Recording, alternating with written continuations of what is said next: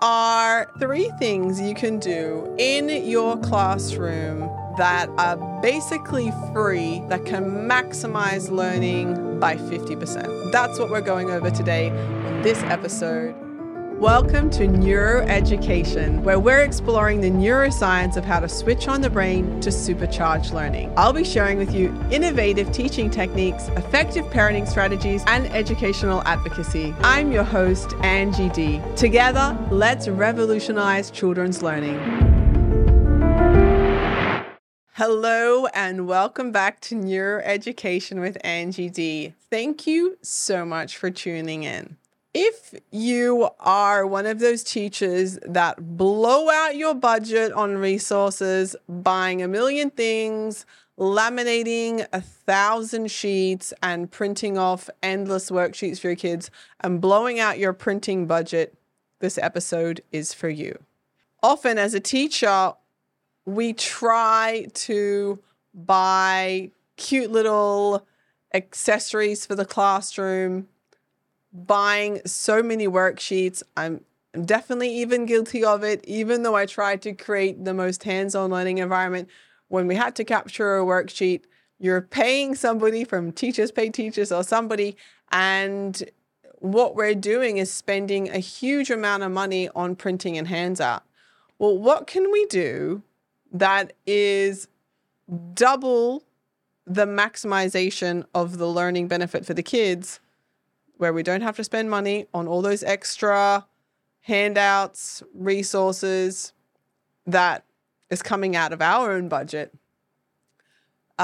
Amazingly, it's the children, the environment that they're in. We can maximize what they're doing to increase the learning by half, if not more, by helping the children work together. Sometimes this is tricky. You might have somebody say, oh, but I don't want to work with so-and-so, or like, she doesn't like me. But once you set standards in your classroom for when we're moving into group work, that everyone moves into the group regardless, and we treat each other with kindness, you build slowly strategies and an expectation that we move in with ease and grace, and it gets better and better. So something like a group discussion or a group project. What's the benefit? Well, if we go back to the learning pyramid and we look, what is the best method of learning on the learning pyramid? The 3 top ones, out of the 3 top ones, 2 involve peer interactions.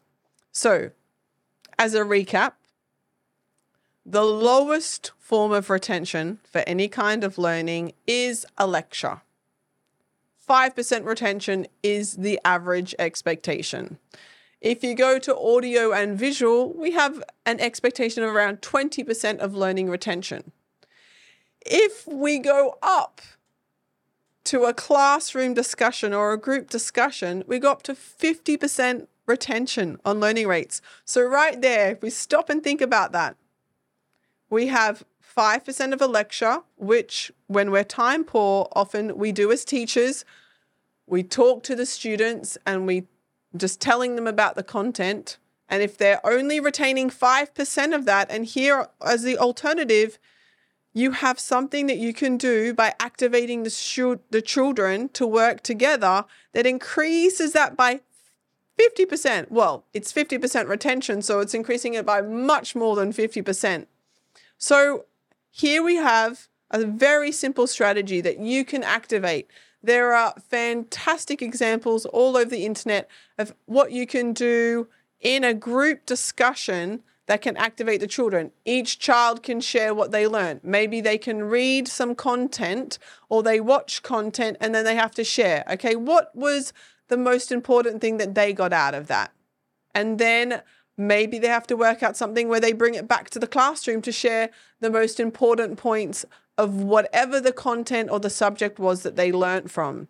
By doing this, the children are learning from each other and they're also engaging in classroom discussion. This hits 2 of our top tier learning strategies on the learning pyramid. 50% at classroom or group discussion, and the very top tier 90 to 95% retention if you're peer teaching. Just by doing this simple strategy in a classroom, getting the children to work together in a group, share what they learnt from whatever the learning content was, and then prepare in some way to share with the classroom, they're having to discuss what they learned.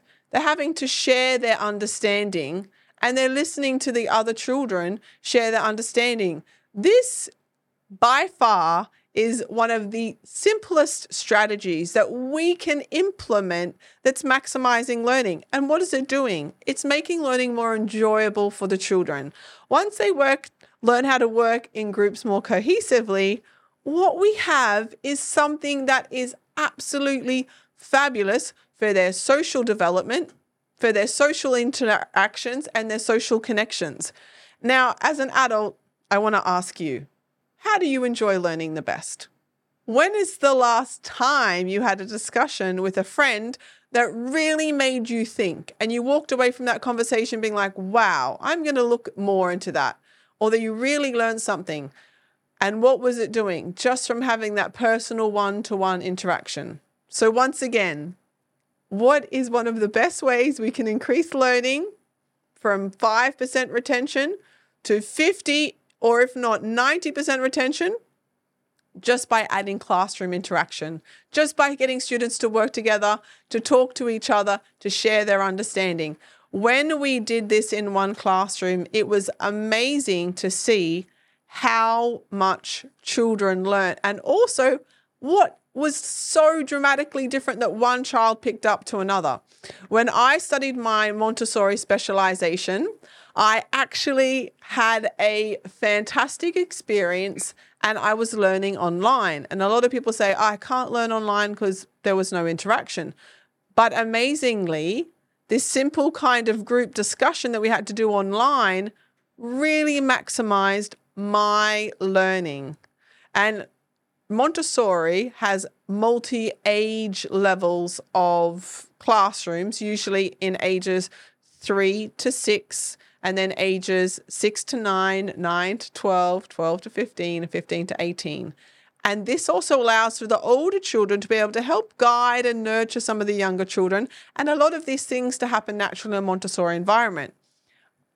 Ironically, in my own learning, in my professional learning, studying Montessori after I did my Bachelor of Education, I was able to come back to this very similar method of education, but it was online, and it was the most interactive method of education that I felt I did in my entire teaching, from studying my Diploma of Early Childhood, my Bachelor of Education, and then doing my Montessori. If I look at all of that, my in-person Bachelor of Education and my in-person Diploma of Early Childhood was much less interactive, ironically, than my specialization in Montessori, because we constantly had to give each other feedback. We had to share our understanding, then read somebody else's input, and then comment on their input. And so what I found was, not only was I learning so much from the content, I was learning so much from everybody else's understanding.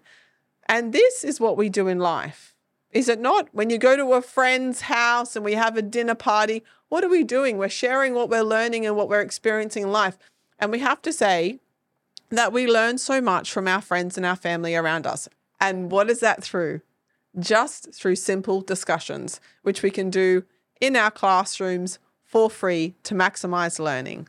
So, thank you for listening in. I hope you enjoyed this tip, and it would be a massive favor if you could subscribe on YouTube and also give us a 5-star review on Apple Podcasts or on Spotify. And I look forward to seeing you in the next episode.